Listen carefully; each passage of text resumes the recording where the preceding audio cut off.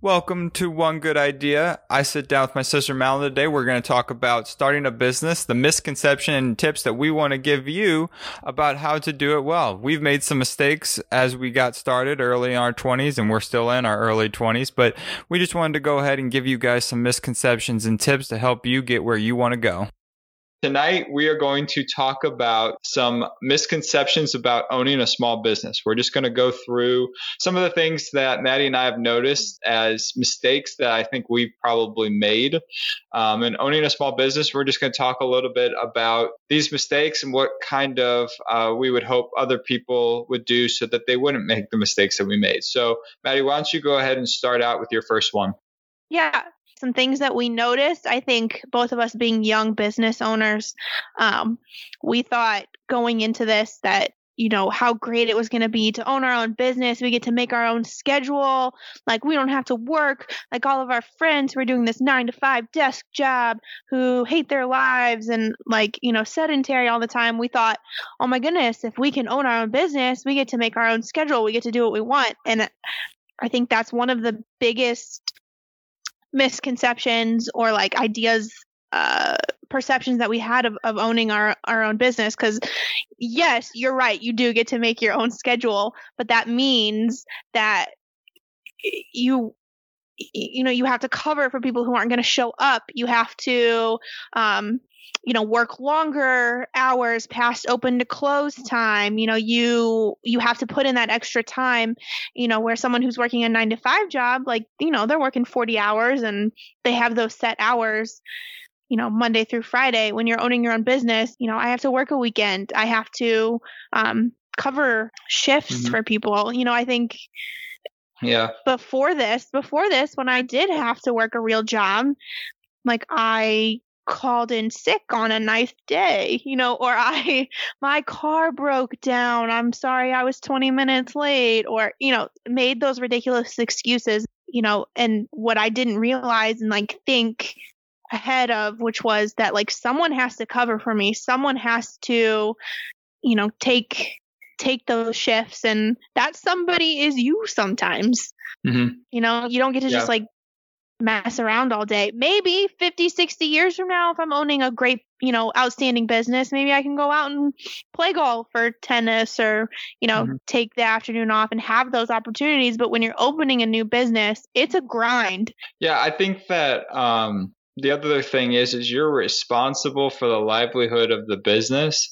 So when you're an employee, you can clock in and clock out. And from whenever you clock out to when you have to clock back in, you don't have to put much thought into the business. Where when you're owning a business, when you are clocking in and clocking out, after you clock out, you still are kind of on the hook for the business. And I think that's what's tough.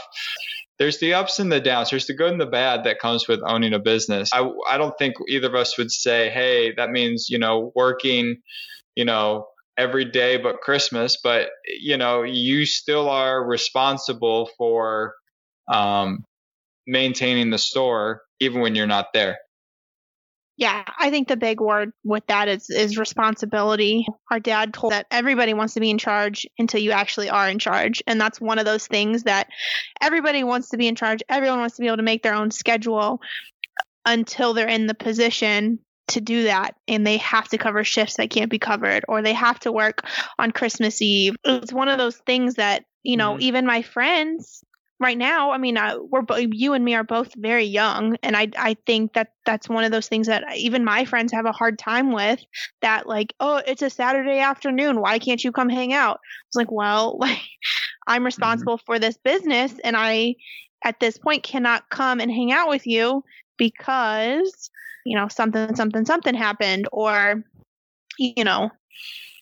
hey, let's, can you, even if I made plans, I have plans tonight to go somewhere, I might not be able to go because I have to do this or this or this, because work doesn't shut off when the store closes. So, next misconception is that you will be swimming in money fast. I think we hear some quick success stories, and there are some of those people that, happen upon a gold mine. But I don't think that that's an accurate depiction of what actually is owning a small business. I think that there are businesses that it takes a while to build it up, and then all of a sudden it becomes something great, and maybe you could sell it, or it gets acquired, and you are able to make a lot of money off of it, but you probably will be taking a pay cut for when you open up a business. It's not going to be, you're not going to be rolling in the dough quickly. And so I think that's just something that you have to accept and understand. You need a budget for, you need to anticipate. And you hear stories about, I started in this spot and now we have 300 employees. It's like, great. But remember, they had to start in a spot, which means they didn't just stay there for a day or for a week. It probably took them a little bit of time to gain the clientele to get where they are today. So I think that's just something that you need to prepare for. And that's not something new. That's not something that is secret. It's just something that you have to be willing to say, okay, I am that person, because when you want to start a business, you think it's a great idea and you think you're going to be immediately successful. And I hope you are successful, and I hope that doesn't happen to you. But you need to be, I don't want to say, okay, like you're satisfied with it, but you need to not panic if you're not immediately rolling in the dough. I think what society feels like from the outside, looking at businesses and owning a business, big or small, is that it's a linear line from start to end. And I want that to be part of this misconception, is that it is not a linear line. It is an up and down roller coaster. Mm-hmm. And there might be months where you don't make money. There might be months where you do make money. Like, it's not a linear line. Money is not a linear line when you are owning a business, because the money has to go other places first. And that's just part of mm-hmm. it. Like, there's no way around that. So what's another misconception that you think? Another misconception I think about owning a business, we pick these misconceptions based on our own feelings. So one of my big ones was that I was super excited that I didn't have anyone to answer to. Like, I was the top of the hierarchy. I didn't have to answer to anybody else. I didn't have to respond to anybody else. Nobody told me what to do. I got to be the one to tell myself what to do and tell others what to do. And I'm making that a misconception, because not only do I, as the top of the hierarchy, have to answer to clients, I kind of feel like I have to answer to employees in a way, in the sense that I am creating an environment that I feel like is best for them, and making decisions that are best for employees and how they're responding to things, and making,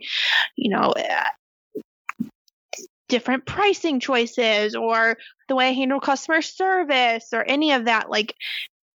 Yes, I have nobody to answer to, and I get to make my decisions, but my decisions are being dictated by the clients. And at the same time, there's pros and cons to being the top of the hierarchy. A con is that I have nobody to send people to. My employees, when they're having a customer service issue, they just say, well, let me send you to the owner, or let me send you to the manager.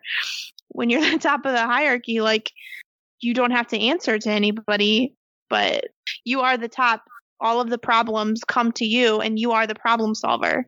So I don't know if that's a good thing or a bad thing. I think that it's just what it is.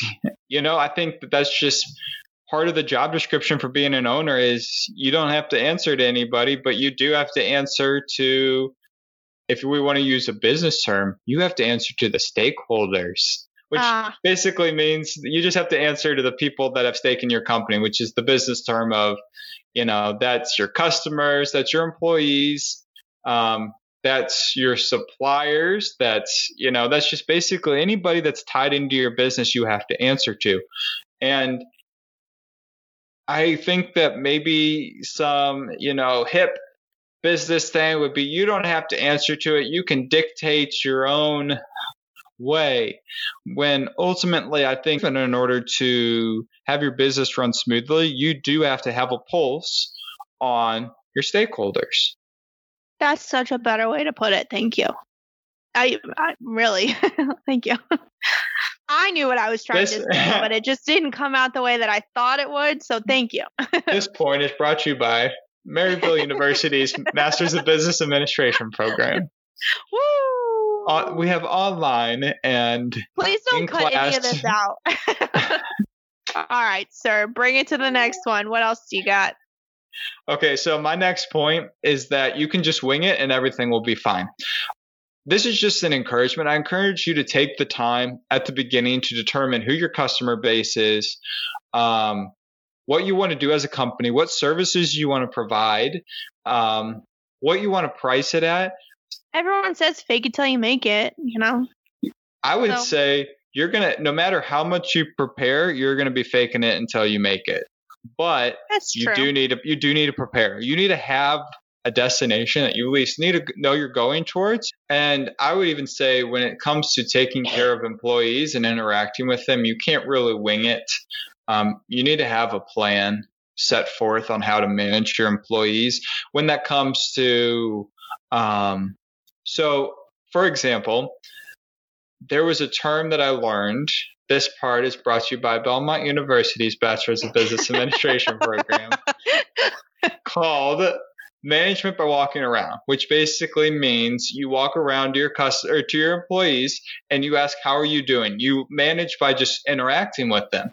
All right, I'm going to do that. I hardly did that when I was at Celsius. And that's why I say you got to have a plan, because if that's what you think is best, you know, I think that that's encouraging as an employee when your boss just goes, how are you doing today? You know, how's your husband? How's your wife? How are your kids? You know, I heard that, or you told me about the baseball games that your son had this weekend. How'd that go? You know, it's like you're taking a genuine interest in them, and that just builds the influence, or I don't know what the word I'm looking for, that helps keep the business strong just because you're interacting with your employees. But you have to, unfortunately, plan it. And that sounds cliche, but not cliche, but that sounds disingenuous. But I think if you genuinely are trying to interact with your employees, and you're like, I know I really actually want to build this company and I want to take interest in my employees, you have to plan it. And it's similar probably to knowing that when you're in a dating relationship, you got to plan, I'm going to have to call my significant other tonight. You know, that sounds disingenuous, or I need to send them a text later. It's like, no, but that's just what it takes. And if you genuinely want that to happen, you don't have to feel guilty about that.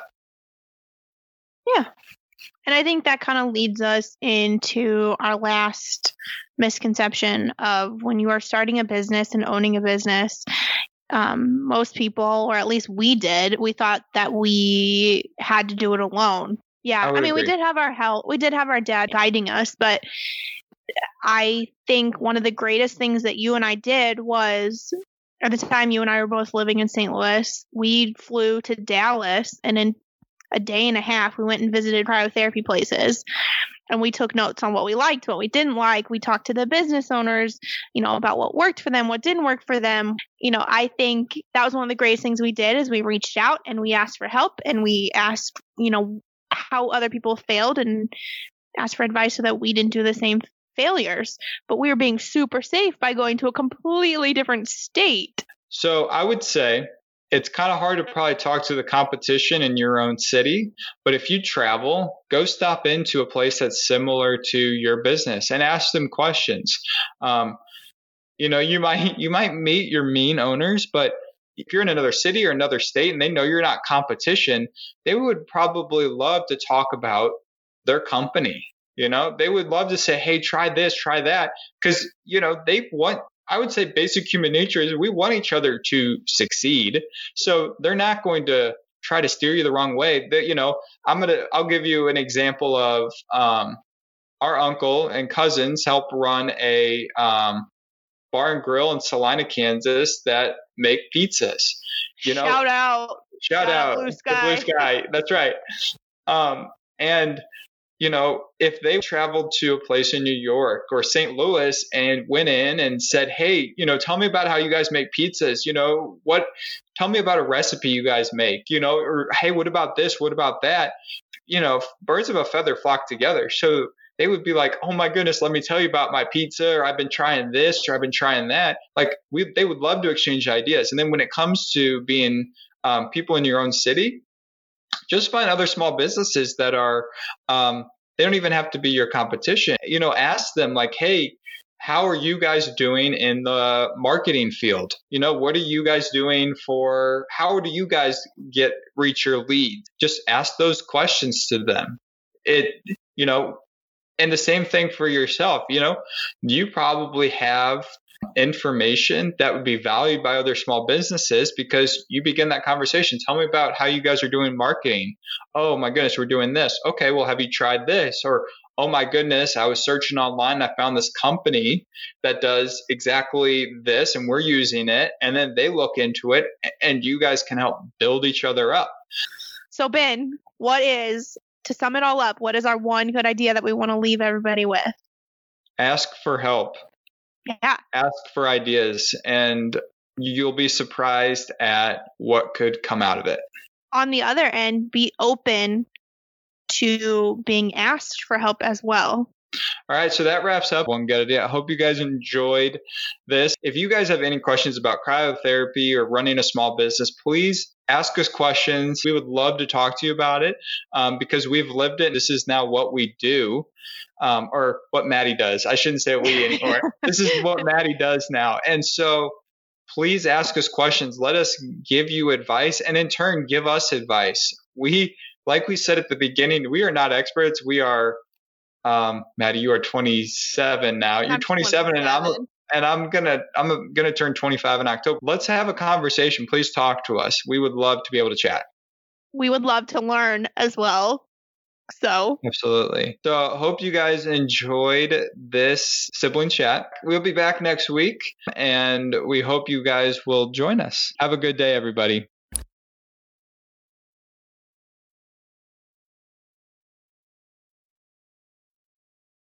Thanks for listening to our podcast today. I hope you got some great information on tips and misconceptions on how to start a business. This podcast is for you, so if you have any ideas of what you want us to talk about, please reach out to us through email or through social media, and we'll see if we can get it onto a podcast. If you like our podcast, please subscribe, and if there's anything that we can do for you, please don't hesitate to reach out. I hope you make a difference today, and I hope you have a good rest of the day also.